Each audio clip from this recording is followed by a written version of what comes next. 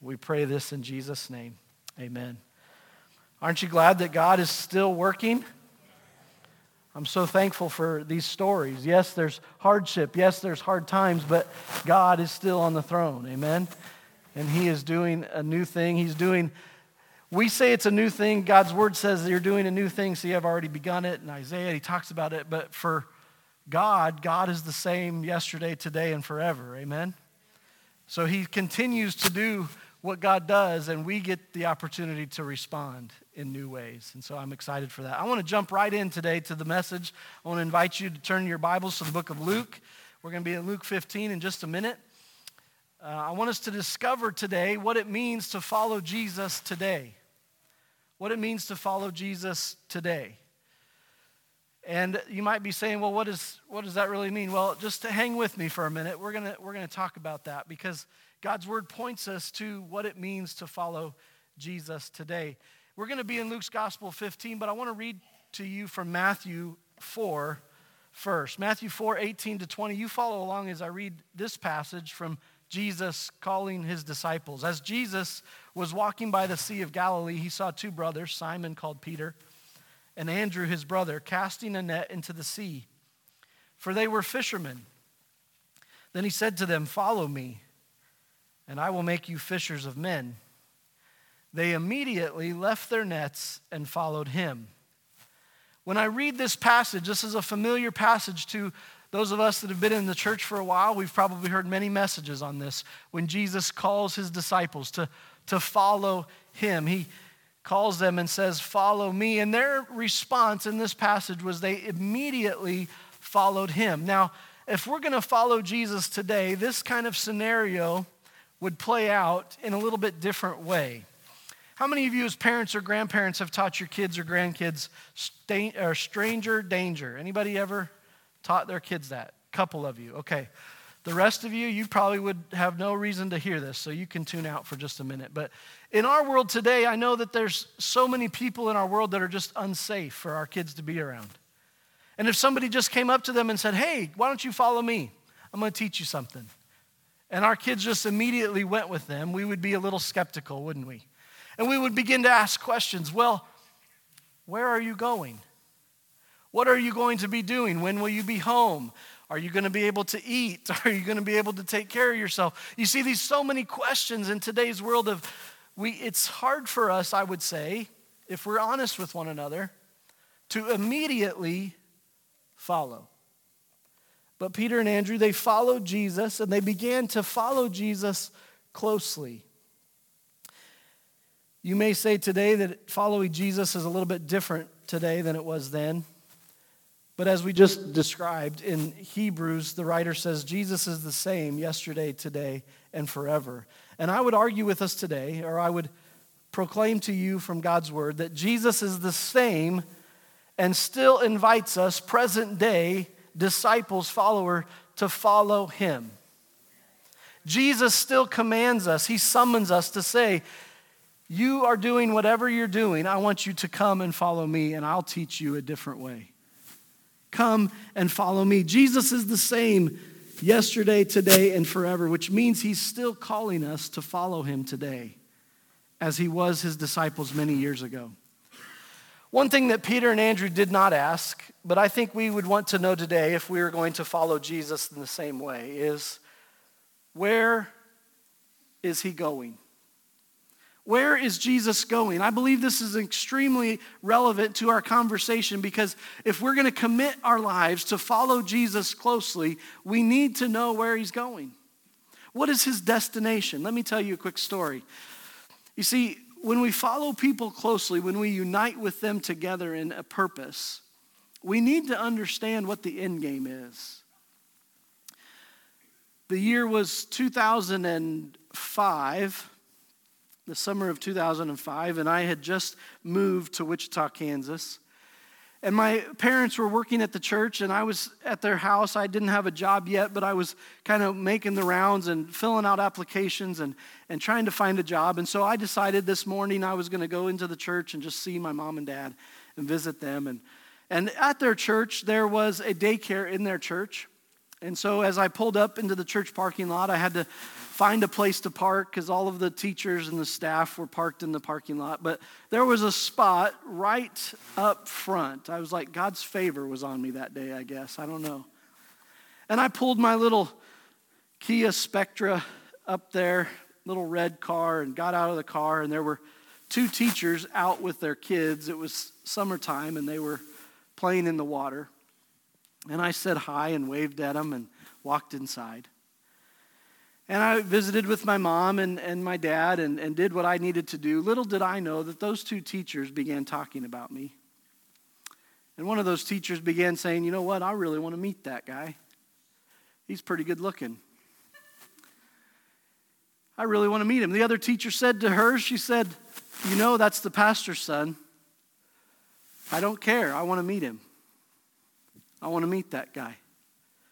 So we fast forward a little bit, and that one teacher that wanted to meet me was my wife, Alicia. She was not a Christian. She was not going to church. She was not following the Lord at all. She just happened to work at a church. So, you know, unbeknownst to me, I filled out an application that day at the daycare and got a job at the daycare and began working alongside Alicia. So she got to meet me. I got to meet her. We started talking. We started getting interested in one another. And as we began to date and get to know one another, I began to tell Alicia where I was headed in my life. I began to tell her, you know, I'm a pastor's son, but I also have a calling to ministry. And as we began dating and getting serious, I said, is this going to be okay with you? Because you need to know where I'm going if you want to come with me. And as we continued to date and get to know each other, she decided, you know what, I like your destination. I want to go with you. And as we began to, I'm fast forwarding and skipping a lot, we began dating and she accepted the Lord. She began coming to church with me and we began doing life together and we got married and started a family and began ministry. And as we came together as two people becoming one, we looked at each other at some point and made the decision, I like where you're going. And I want to go with you. I like the destination that you're set out for, and I want to go with you. You see, that all started a little bit selfishly. As I walked up, I was just a good-looking, handsome young man. And Alicia's selfishness was, I want to meet that good-looking guy. But as the longer we traveled this life together, the more that our relationship became less and less selfish and more selfless. You see, the closer we walked together, the more that I wanted to do for her and she wanted to do for me. It wasn't about our own wants and our own desires. And so I want to challenge us this morning. The longer that we follow Jesus, the more and more we should look like him. The more and more our selfish desires for following Jesus should be changed to selfless desires to do what he wants. Amen?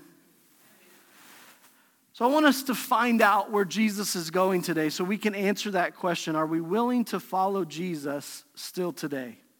In scriptures, in the Gospels, Jesus speaks in parables. He tells stories to his people to reveal a spiritual truth. He would tell a story, and usually he would tell a parable or a story to reveal one spiritual truth.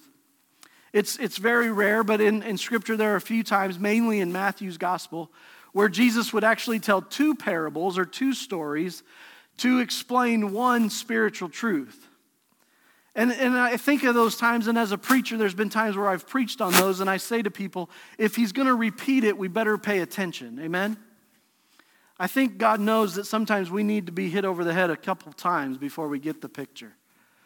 So Jesus does that a couple times, and he shares two parables to reveal one spiritual truth. But there's only one time in all of Jesus' life here on earth where he shared three stories for one spiritual truth. Three stories for one spiritual truth. And that's what I want us to look at today, to reveal to us this one truth will show us where Jesus is going. So let's take a look. Luke chapter 15. These are the stories of the lost sheep, the lost coin, and the lost son, or the prodigal son. we're going to read the first two, and then I want to summarize the prodigal son because it's a little bit longer, and I don't want to take all the time to read that whole thing, but we'll talk about it in just a minute. So follow along with me as I read from God's word, Luke chapter 15, beginning with verse number 4. What man of you, having 100 sheep, if he loses one of them, does not leave the 99 in the wilderness and go after the one which is lost until he finds it? And when he has found it, he lays it on his shoulders, rejoicing. And when he comes home, he calls together his friends and neighbors, saying to them, rejoice with me, for I have found my sheep that was lost. I say to you that likewise there will be more joy in heaven over one sinner who repents than over 99 just persons who need no repentance. Or what woman, having 10 silver coins, if she loses one of those coins, does not light a lamp, sweep the house, and search carefully until she finds it? And when she has found it, she calls her friends and neighbors together, saying, rejoice with me, for I have found the piece which I lost. Likewise, I say to you, there is joy in the presence of the angels of God over one sinner who repents. These two stories are very familiar to us. And then Jesus goes on to tell the third story of the prodigal son. You see, it's one father who had two sons. And at one point in their life, one of the sons says, you know what, I'm tired of this. Father, give me my inheritance. I want to go out on my own. And as you read that story, you see that the son goes off and he squanders all of the wealth that his father gives him. He lives a life that is not a godly life. He lives a life for self, and he loses everything. The other son stayed home and continued to work for his father. But as the son that left lost everything and is alone one day, eating the same food of the pigs that he's caring for, he realized, you know what, I could go home and apologize to my father, and I could work for him and be better off than I am now. And the entire time the son was gone, the father, the word tells us, the father looked for him every single day. The lost son begins to come home and begins to apologize, and before he even gets to the place, the word tells us that the father was looking out on the horizon and saw the son coming and ran to the son. And then the father rejoiced and celebrated because the lost son had come home. So these three stories, all three similar. Jesus tells all three right there together. Why? Because we need to get the spiritual truth of where he is going. So I want us to look at this. If you're taking notes, there's a little chart in your outline, and I want us to talk about this for just a minute. There's things in this story, and there's a person or something that represents God in every one of these stories.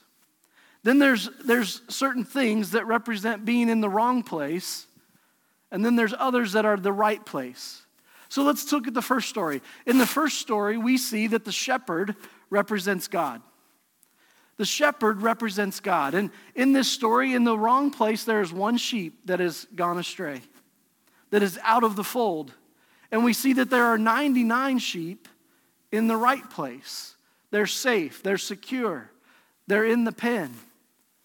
And so I would venture to say that many of us, as we're here on a Sunday morning, we would probably look at our own lives and say, you know what, I'm probably in the 99. I'm probably in the right place.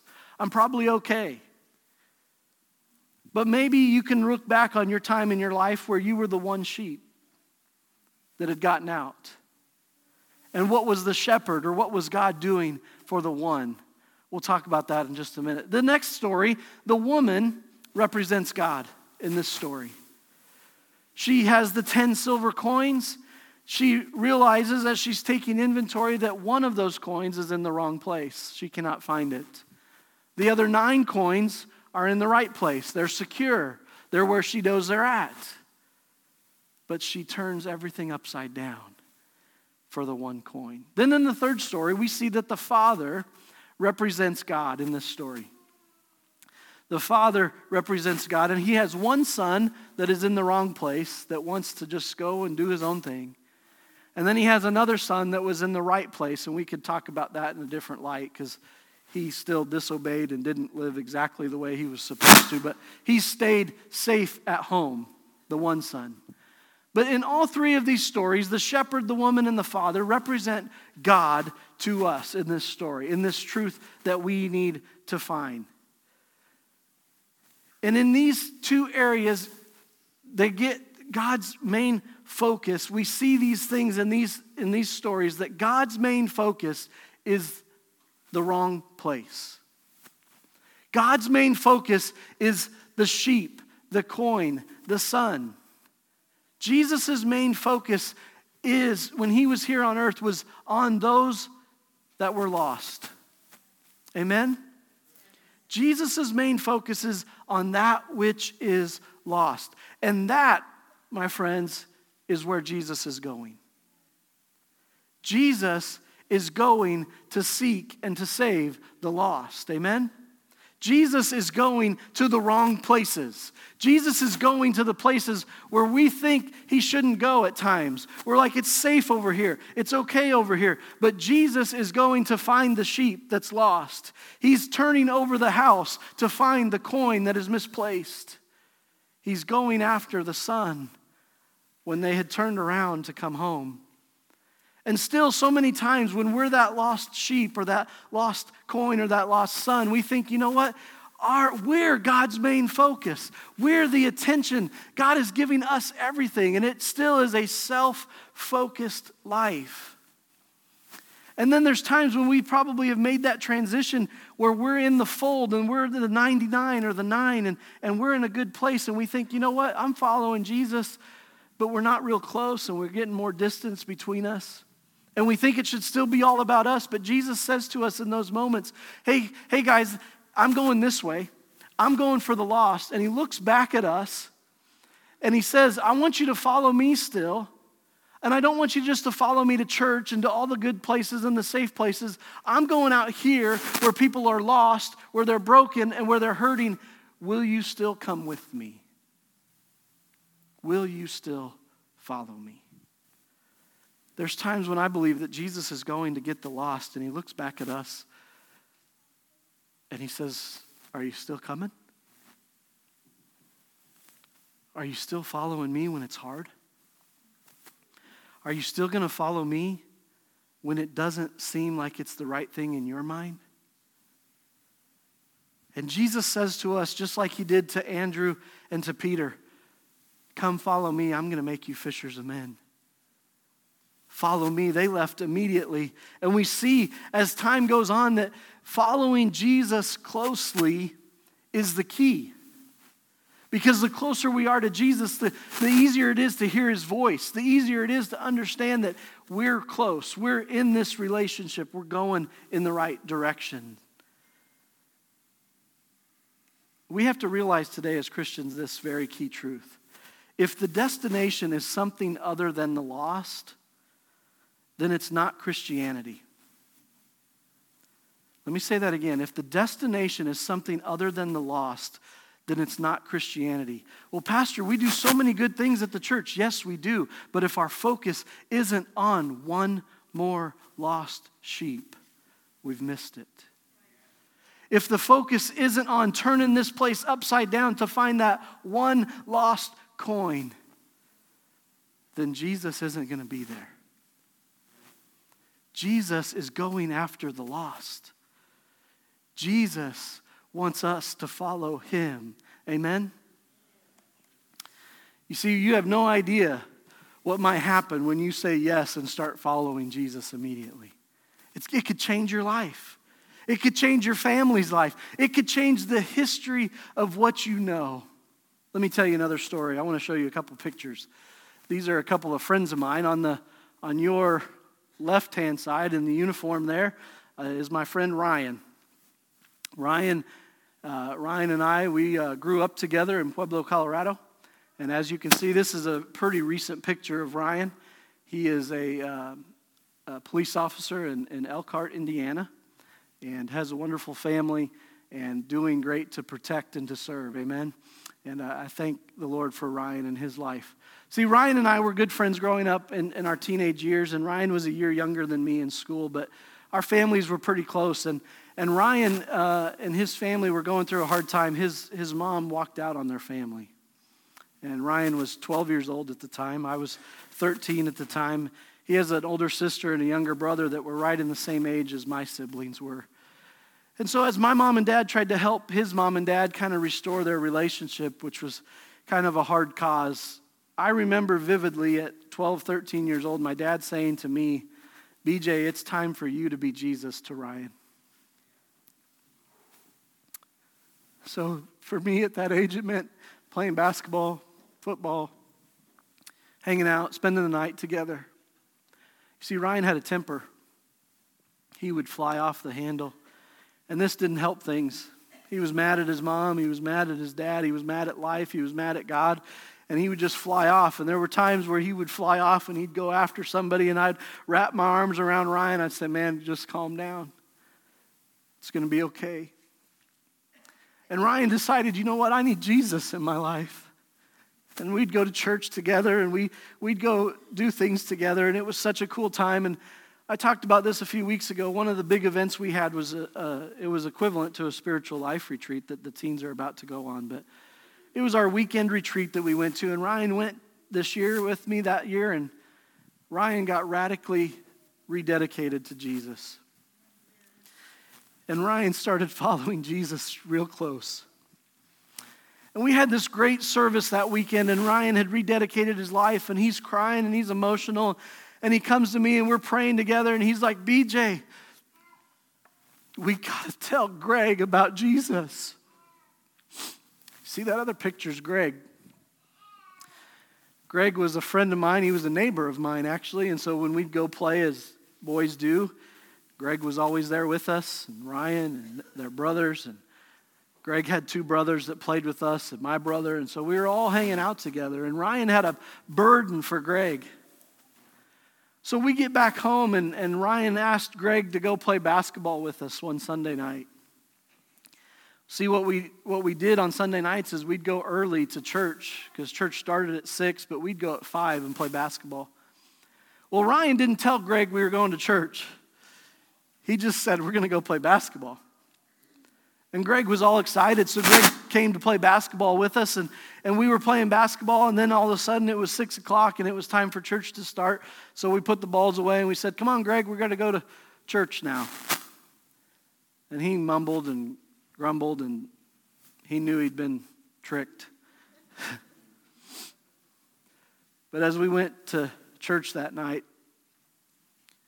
we began talking about restoration and how God can heal broken hearts. And Greg didn't know anything about God or about church or about Jesus. But that night it came time to pray, and we began to talk, taking requests publicly at the altar. And Greg was sitting with Ryan and I, and he looked at Ryan and he said, Ryan, my parents are fighting all the time. I think they're going to get a divorce. Will you pray for my parents? Ryan, who'd just been through all of that hell, started praying for Greg. We went to school the next day. Greg called us up on Wednesday. He said, hey, can I go to church with you guys? Greg started coming to church with us and playing basketball in the gym, and we kept praying for his family. Then one Sunday morning, we didn't even ask him to come to church with us on a Sunday morning, and we're sitting there ready for church to start after Sunday school, and in through the back doors walks Greg, and he waves us down, and about 3 or 4 steps behind Greg was his parents, Jerry and Sandy. They came in and sat down and began attending church together, began following Jesus, all because Ryan decided to follow Jesus closely. Ryan decided that it mattered to be close to Jesus. When Jesus said follow, he was right there with him, and Jesus was going after Greg. And Ryan wanted to be a part of it. So as we think about that, it's important that we get close to Jesus when we're following him, because the further away we get from Jesus, the more selfish our thoughts can begin to take place. And we see that as we reconnect this to Scripture. Peter is following Jesus. He'd spent 3 years following Jesus. And sometime later in Jesus' life, we read this in Matthew 26. It says, but Peter followed Jesus, him, at a distance to the high priest's courtyard. And he went in and sat with the servants to see the end. You see, Peter had been distanced from Jesus at this point. He's watching Jesus get arrested. He's watching Jesus go to trial. And Peter is at a distance. He's not real close anymore. But he's watching. He's still seeing. He's still looking. And we know what happens in these moments as Peter gets further away from Jesus. Somebody sees Peter and says, Peter, you're one of them. He says, no, I'm not. He said, yes, you are. You're one of them. I've seen you. You have the accent. No, I'm not. And he curses the person. Finally, he's still following at a distance. And somebody spots him again and says, yes, you are one of them. And you know the story, how it goes. Peter denies Jesus a third time. And as soon as he does, he remembers that Jesus told him that that was going to happen. You see, when we follow Jesus at a distance, it's easier for us to do it our own way. When we follow Jesus at a distance, it's easier for our selfish thoughts to ease back in and say, you know what, I don't really want to go down that road today. I don't really want to go over here. I know, Jesus, you're going after the lost sheep, but man, it seems like we've looked over there. I don't want to go over there anymore. And we do our own thing. You see, the longer the distance in our following of Jesus, the more our focus will be on ourselves and not the lost. But the closer we get in our following of Jesus, the more our focus will be on the lost and not of ourselves. Jesus is saying to us, follow me. I'm going to the lost. Will you keep coming with me? I want to close with this last story. We like to cruise as a family. One of the things that was really cool about cruising is comparing some of the ships. Many of you have probably heard the story about one of the first cruise ships, the Titanic. This is a picture of that ship. Done some studying on this ship and the maiden voyage that it took. This ship in this picture looks pretty big. And in fact, at the time it was built, it was the biggest man-made object that was ever made. And it set out to sail across the ocean to come to America on its maiden voyage. And as things are going on, as you know the story, it hit an iceberg in the middle of the night and began to take on water. You see, but the Titanic, when they built the Titanic, they had to build for these possibilities. And so one of the things on any cruise ship and all cruise ships, and even on the Titanic, there are smaller ships that are on this ship. They are called lifeboats. Here's a picture of some of those lifeboats. Those don't look very big, but those lifeboats on the Titanic were built to hold 70 people apiece. 70 people could fit into these lifeboats if something were to go wrong. And it took, once the Titanic hit the iceberg, it took 3.5 hours for the ship to sink. And as the ship was going down and people knew what was happening, they began to go to the lifeboats and they began to direct people to the lifeboats. And they began to put people on these boats and lower them into the water, and they would row to safety. In the first hour that people were being loaded into these lifeboats, there was supposed to be 70 people per boat, and they were loading them with about 12 to 30 people on each boat. So the reality was that they knew, they were expecting that people were going to go down with the ship. As the ship began to sink, the boats were going out. There was a man on this journey by the name of John Harper.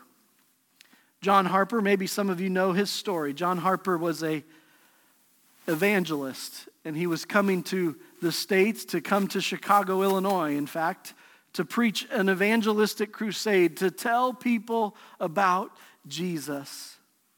And John Harper was on the Titanic, but John Harper wasn't alone on the Titanic. He had his little 6-year-old daughter, Annie Jessie, with him. And I think I have a picture. There's the two of them together. Little Annie Jessie was with him on this ship as they were coming to America. And as they heard about the ship hitting the iceberg, John took his daughter, his pride and joy, and took her to a lifeboat and got her settled into a lifeboat. Nobody in their wildest dreams would have ever faulted John Harper to get on that lifeboat with his daughter. But John Harper made sure his daughter was safe and secure and taken care of, and then John Harper went back onto the ship. And he began banging on the cabin doors.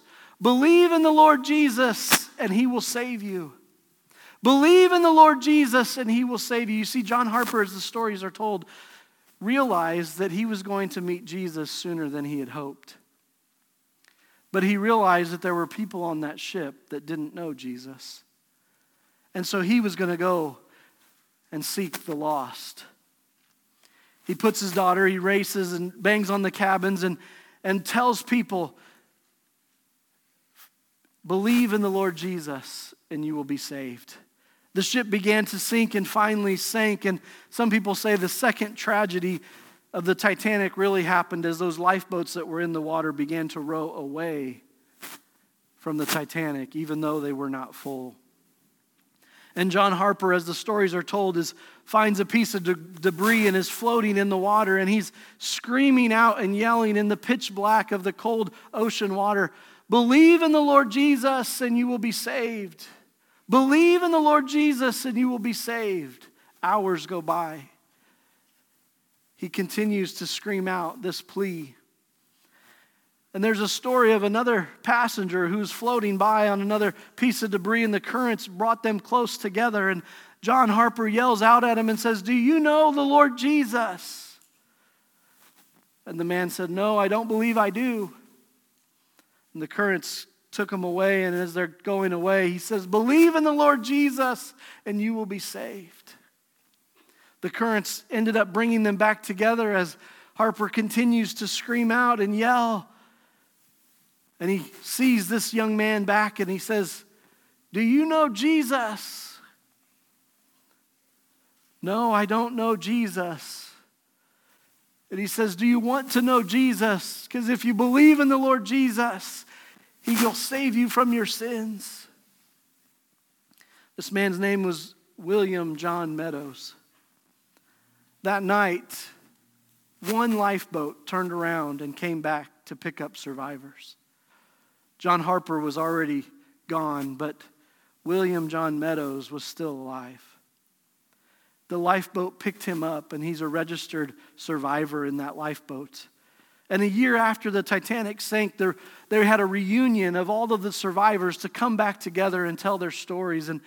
And William John Meadows gets up to tell his story, and he vividly recalls somebody yelling out in the night, believe in the Lord Jesus and you will be saved.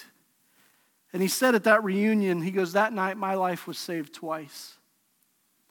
I was saved by a lifeboat that came and rescued me, but I was saved because I met the Lord Jesus and He saved me from my sins. The call to follow Jesus, folks, is the same today. Where Jesus says, I'm going back to bang on doors. I'm going back into the hard places. I'm going back to look for the lost sheep and the lost coin and the lost son. Will you still follow me? Will you still follow me? So today we know His destination. My question to us is this: are you following Jesus to His destination closely? Have you committed to believe and follow Jesus Christ? If you haven't, if you're the lost son, you can do that today. Or maybe you've been following Jesus, but there's become some distance between you and Him. And the further away you get from Jesus, the more it becomes about you and rather the lost. Maybe today you need to recommit to follow Jesus closer and take that next step to come a little bit closer to Him. I'm here to tell you, you can do that today. Or maybe you need to be the one that helps somebody else find their destination. That God's calling you and says, I want you to follow me. I got somebody over here I want you to meet and tell them about Jesus. They're just in the wrong place, and we need to go get them. We need to go seek out the lost. Maybe Jesus is saying to you today, who can you seek out for the Lord? Who can you seek out for the Lord? I want to pray for us today. I'm going to ask Matt if he'd come and just play softly. I want to just ask you to stand with me. As you're standing and putting things away, I just want to ask you to bow your heads and close your eyes. And we just want to talk to God for a moment. Father, we thank you so much for showing us your destination. That your destination today, your desire is for us to still follow you, but you're not going to stay in the safe sheep pen. You're going to leave the 99 there and go find the lost. And you look back at us in the pen and you say, hey, are you going to come with me? So God, I thank you for showing us your destination today. God, I pray today that our hearts would be for following you no matter what. That our hearts would not be so impacted and influenced by the selfishness of this world, but rather we would say yes to following you, and that our hearts would be directed with your Spirit, your desire to see the lost saved. We pray that we'll be the ones to follow you, to find the lost sheep, and to tell them about you. God, I pray that you'd help us all to be the ones that are pounding on the cabin doors, saying, believe in the Lord Jesus, and you will be saved. God, I pray that today we'd be like Ryan, where you would put somebody in our hearts, even this very moment, that we want to pray with and go seek out. Father, help us to commit to following you. You haven't changed. You're still going after the lost. Would you help us to follow you and to go after the lost with you? As we continue in this attitude of prayer, maybe today you're the lost sheep. Maybe you're the lost coin. Maybe you're the lost son. And the Holy Spirit has prompted you and said, it's time to come home. It's time to start following me again. I love you. I've died for you. I want to make your life better so you can live with me forever. Maybe that's you today. He wants to welcome you back into a relationship with him. I just want to ask us all, if you would, and I know in this attitude of prayer that we can agree together for his forgiveness today. So would you just repeat this after me today? If this is you, would you repeat this? Heavenly Father, I give my life to Jesus. Save me. Forgive me of all my sins. Fill me with your Spirit. I want to know you, and I want to follow you. Lead me to show your love, to be your light in a very dark world. I thank you for new life, and I give you all of mine. In Jesus' name I pray. I believe that if we've prayed that prayer today, that Jesus has accepted us back into the fold. Amen. God, I thank you for your grace and your forgiveness. Your word tells us that the angels in heaven rejoice when one lost person comes home. We claim victory today for the lost that have come home today. And we celebrate today. In Jesus' name, amen. Would you just give the Lord a hand this morning and celebrate new life? Amen. I want to encourage you today as you go to go in his peace, in his truth, and follow after him wholeheartedly today. God bless you. Have a great day.